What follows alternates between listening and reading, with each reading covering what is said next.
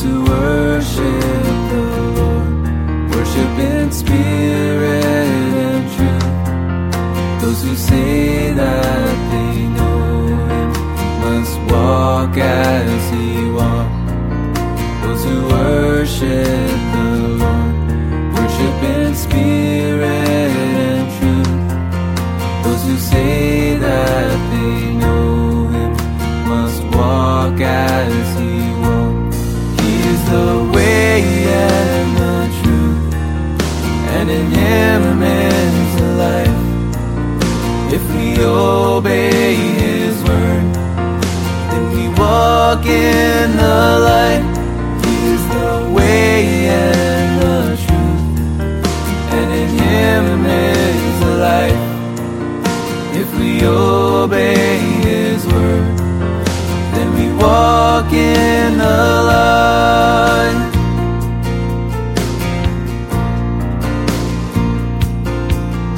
If we say that we know Him, but we don't keep His word, then we walk in the darkness, and the truth's not in us. If we walk in the light, we will have fellowship sweet, and the blood of Jesus will cleanse us from sin. He is the way and the truth, and in Him is the life. If we obey His word, then we walk in the light. He is the way and the truth, and in Him is the life. If we obey His word, then we walk in the light. He is the way and the truth, and in Him is the life. If we obey His word, then we walk in the light. He is the way and the truth, and in Him is the life. If we obey His word, then we walk in the light.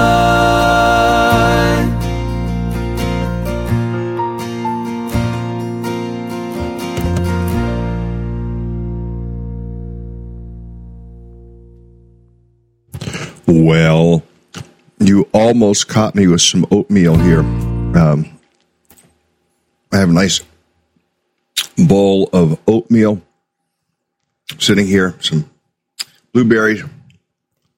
You don't care about my oatmeal, but that's okay. Stone cut oatmeal, cinnamon, truya,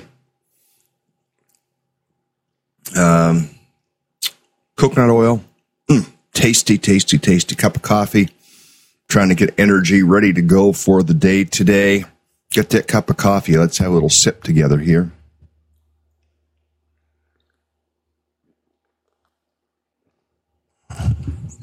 Yum, yum, yum. Anyway, hey, we are in 1Corinthians chapter 3 today.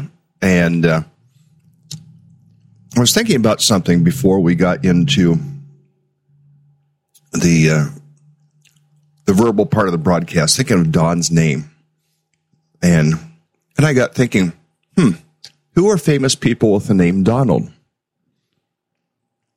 And I got thinking, who are famous people with the name James? And I got thinking, I wonder what famous people would have your name, or you would have their name, however you want to look at that. You know, I was thinking Donald. 3 quick ones came to mind. I'm sorry, Don.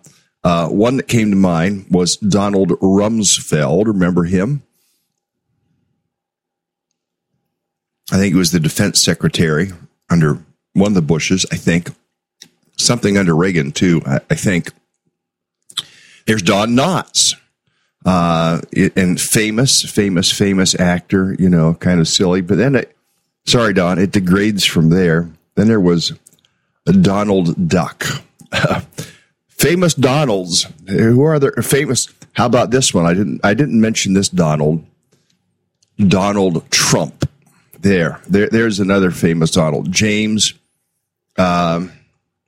Buchanan. He was a president. I didn't have much time to think about it. I was more thinking about Donald. But whose name do you share? Not that this is going to change your life, but just kind of some musing I was doing this morning as people were starting to log in. St. Francis. How's that one? Priscilla in the Bible. There is that Priscilla. And who else might be? And just think of your name. And who may you share that name with who is famous? You're not here for this reason. You're here for 1 Corinthians chapter 3, and that's where we're going to go right now. 1 Corinthians 3, I've entitled this, Don't Be Divided. He says, brothers, I could not address you as spiritual, but as worldly, mere infants in Christ. I gave you milk, not solid food, for you were not ready for it. Indeed, you're still not ready. Now, he states this with an implication. The implication being this, the implication is that they should have been ready to be addressed not as mere spiritual infants. They should have been ready to gnaw on some meat of the word, but they weren't. And that's the implication in verse 2 when he says this, indeed, you are still not ready. You haven't prepared yourself. You haven't grown up. You haven't grown in the word. You haven't grown in personal holiness. You haven't grown in your pursuit of Christ. You haven't grown. You're still infants. You're still crawling around on the floor looking for your binky. It should not be that way. And sometimes, friends, in the life of a church, it can be that way. I have been around at times, different times, over the many years of ministry, where I've been around people who've been Christians for 30, 40, 50, 60 years, 70 years, and yet, in many ways, they might claim all their knowledge and all their maturity, but they act infantile in terms of the deeper things of God. They act infantile in terms of the ways that they seek to get along with other people, and it's just not the way that it ought to be.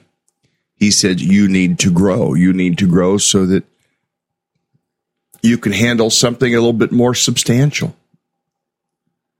In verse 3, he says, you're still worldly. Sometimes we would point to people and say that worldliness has to do with, these are sentiments of 40 years ago, 30 years ago, 50 years ago, let's just say 40 years ago, where, you're not worldly if you don't watch certain television programs, or you're not worldly if you don't listen to certain styles of music, or you're not worldly if you don't wear certain styles of clothes, or you're not worldly if, we had all these false things, and yet, and not necessarily always false, but sometimes false. And yet, people would get all hung up on, you shouldn't wear jeans to church. And yet, there would be these things that we would read about here. There's jealousy and quarreling among you. Are you not worldly? Are you not acting like mere men? Our attitudes toward other people, our jealousies, our factions, our fightings, all of those types of things are things that mark us as worldly. And yet I have known Christians who will just flat out ignore these things. It's okay to be jealous. It's okay to be unforgiving and hold on to unforgiveness for decades.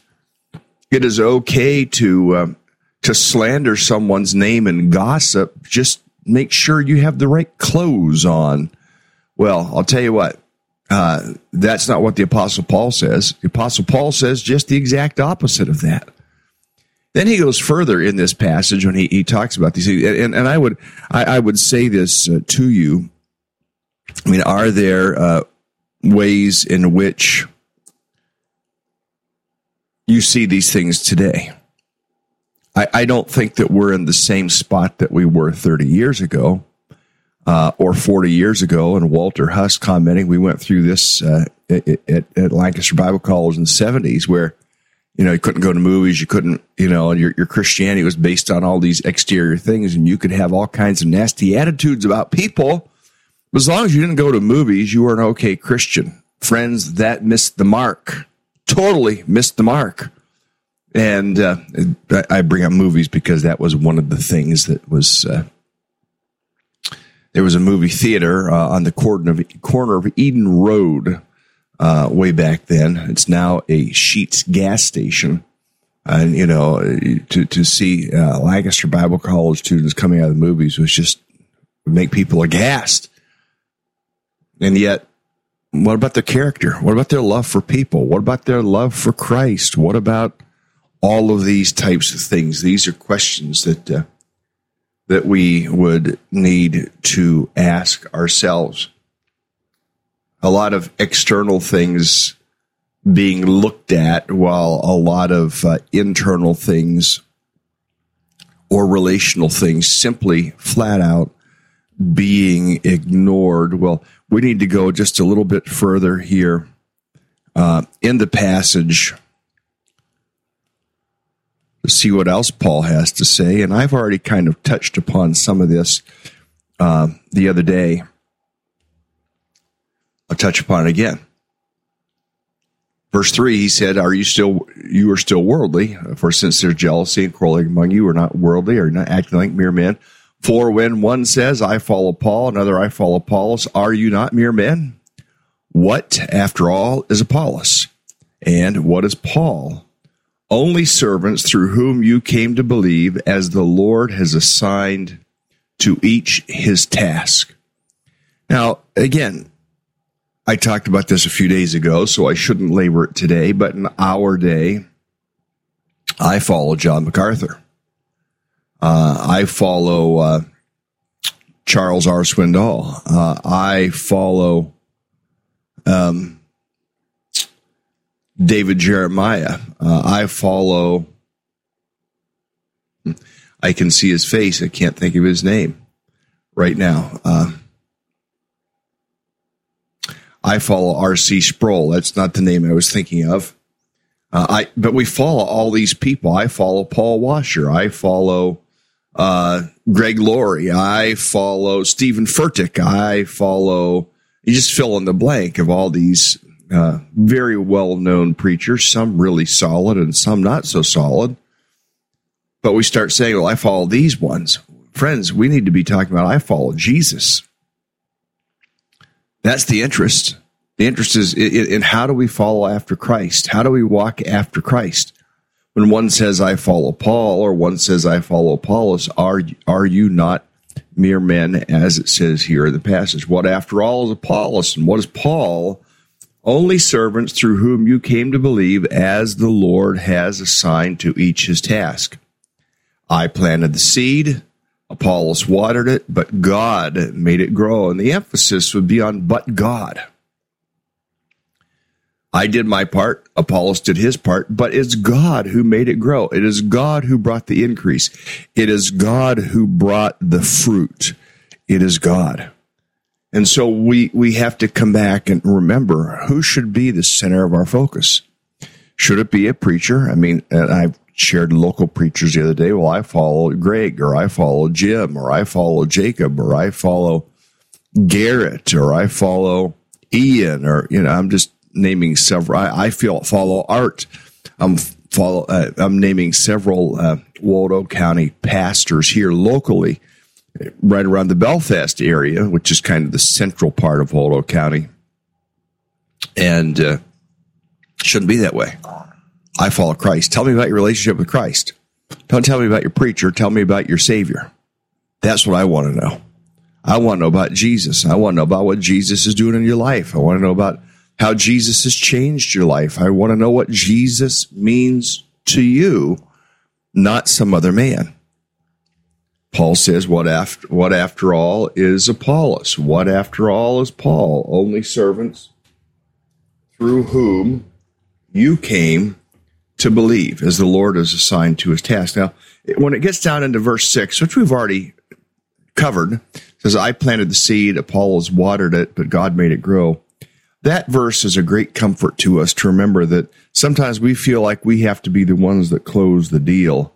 Sometimes we feel like we have to be like all of it's riding on our shoulders. But the fact of the matter is, each of us have our part that we play. Some will plant seeds. Some will cultivate soil. Some will plant more seeds. Some will water seeds.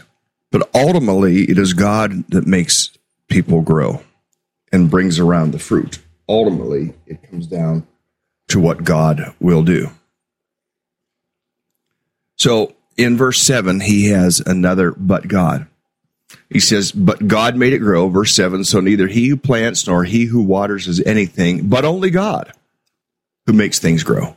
He emphasizes the point that we're really looking for God as the one who will make things grow. The man who plants, the man who waters have one purpose, and each will be rewarded according to his labor. For we are God's fellow workers. You are God's field, God's building. We just need to remember we're working together with God. And among believers, working together among believers. There should not be divisions within a local church. We need to address those. We need to fix those. We need to counter those. We need to uproot those. And there should not be divisions among local churches, plural. Now, each local church has its own unique flavor, its own distinctives, and that's why people choose to go there. They like a particular style of music, maybe, or they like just the feel of a particular church, or they like the depth of a particular church. And that's why people choose to go to their churches. And God has given us a multitude of churches that connect with people, with which people resonate. And so you go to the church that resonates with you. But we still should not be in a place where we're arguing with people from other churches. We need to be in a place where we are rather getting along and praying for each other and supporting and cheerleading for each other, not be divided. You have your part to play. I have my part to play. We all have our part to play. Ultimately, as it said in verse 6 and verse 7, it is God who makes things grow. So do your part. Plant your seed. There's a Billy Graham study that said it takes people this is an old study. It takes people on an average 7 positive encounters with the gospel before they're ready to respond to it. 7. Some of us think, well, I'm going to go share the gospel with somebody and instantaneously, boom, they're going to believe. And I in fact, had someone ask me that. Had a Jewish man in my office one day, not all that long ago, and he sat there for several hours, and somebody said, well, you led him to Christ, right? And I'm like, no. He has been searching these things out for years and years and years and years, and he's not quite there yet. It isn't your convincing argument. It isn't your presentation of the gospel. It's the work of the Spirit of God. Ultimately, evangelism is a work of the Spirit to draw people to saving faith in Christ. And that is a conviction that we need to have, that it isn't hinged upon you. It isn't hinged upon me. It's upon the work of the Spirit to draw people to Jesus ultimately. So to me, and I get where these people are coming from. You're presenting the gospel in such a convincing way. Paul says right here, we're not able to convince people. We're not able to present the gospel in such a convincing way. It is God who will make it take root. Ultimately, it is the work of God. Now he continues in verse 8, he says, the man who plants, the man who waters have one purpose, and each will be rewarded according to his labor. For we are God's fellow workers. And I've already looked at that verse to think that we work together with God. It says, you are God's field, God's building. Now, Paul begins to switch metaphors here in these verses, where he says at the top of the screen, you are God's field, you are God's building. Two different illustrations. The first illustration, you are God's field, Paul is alluding to what he's already stated, talking about planting and watering and making things grow. That's the field illustration that he has given. And now he is turning to a building illustration. So the first part, after it says, for we are God's fellow workers, the first part, you are God's field, is referencing what lies before in the passage. And now, as he speaks of God's building, he is going to reference what is coming in the second part of the text here. Verse 10, for by the grace of God given me, I laid a foundation as an expert builder, and someone else is building on it, but each one should be careful how he builds. I did my seasons of building at Veracity Chapel, and now someone else is building on it, and everyone should be careful how they build on it. It says, for no one can lay any foundation other than one already laid, which is Jesus Christ. And sometimes people like to try to lay other foundations. They like to try to lay things that are substitutes, that are phony, that are fake, that aren't eternal. Sometimes it has to do with feel-good psychology, and people want to build a foundation on psychology or on some of the pop culture stuff that you see. And I'm not saying that all that a guy like Tony Robbins says is bad. He says a lot of good things, and he never seeks to try to root it in Christ. So he's not a false teacher in that sense. He's just not teaching from the foundation of Christ. And Paul is saying there is no foundation that can be laid except that which is laid, and that is Christ. And he goes on and says in verse 12, if any man builds in this foundation using gold, silver, costly stones, wood, hay, or straw, his work will be shown for what it is. Because the day, notice the capitalization there, the day of judgment, that is always referenced to the day of judgment. The day of judgment will bring it to light. It will be revealed with fire, and the fire will test the quality of each man's work. If what he has built survives, he'll receive his reward. If it is burned up, he will suffer loss. He himself will be saved, but only as one escaping through the flames. Now, I'm going to stop there for just a moment, because now he will go into another illustration of a temple in verse 16. But in these other verses, he's talking about our building materials. And he's not talking about a church building. He is not talking about a house necessarily. What he is talking about is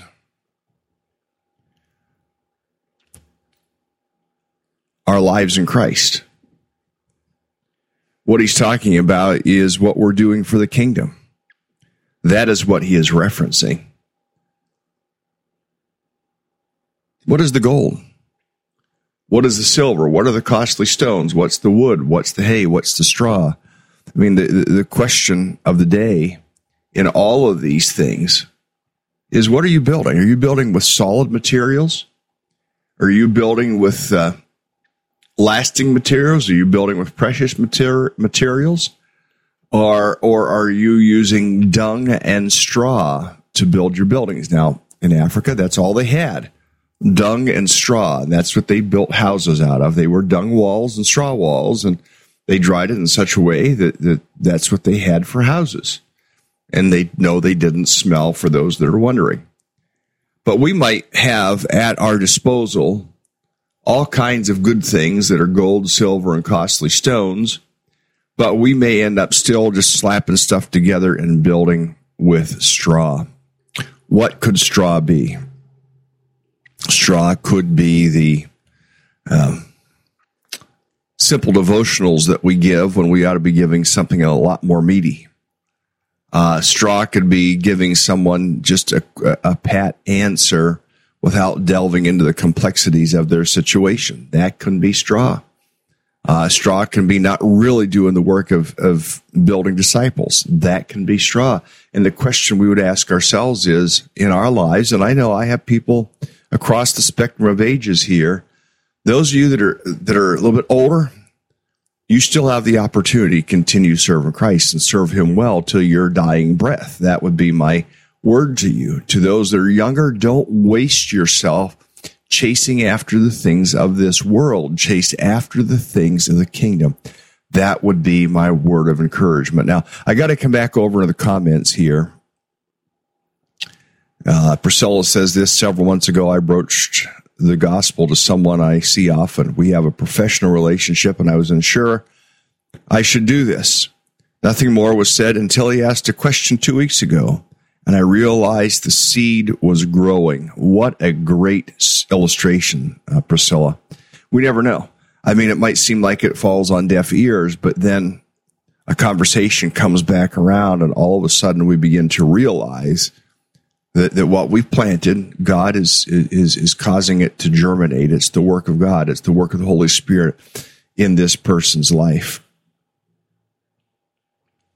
And Walter says we're to introduce people to God and use the story of what Christ has done for us in our everyday walk. That's exactly right. We are the experts of what God has done in our lives. We might not be the experts of all the theological finery, but we are the experts in terms of what God has done, and people cannot argue with us about those things. Now, a few things to pull out of this. It talks about what to build on. So for you to make sure that you're building with things that are solid and solvent and lasting, and not just the cheap stuff, because verse 13 says his work will be shown for what it is. The day will bring it to light. It will be revealed with fire, and the fire will test the quality of each man's work. If what he builds survives, he'll receive his reward. If it is burned up, he will suffer loss. He himself will be saved, but only as one escaping through the flames. Because some people say, well, this is about judgment. It's about loss. No, notice what it says. You might escape just through the flames. It might be that you realize, yeah, you're a Christian. You made heaven by the skin of your faith. Because any of us gets into heaven by our faith, but we're not going to have crowns and trophies to present at Jesus' feet because we live for self and not for the things of Christ. Now, I'll pick up in verse 16 tomorrow about us being the temple. It is a third illustration. There's the illustration of the field. There's the illustration of a building. And thirdly, there's an illustration of a temple, and we will pick back up on that theme tomorrow. But today I ask you, are you growing deep in Christ?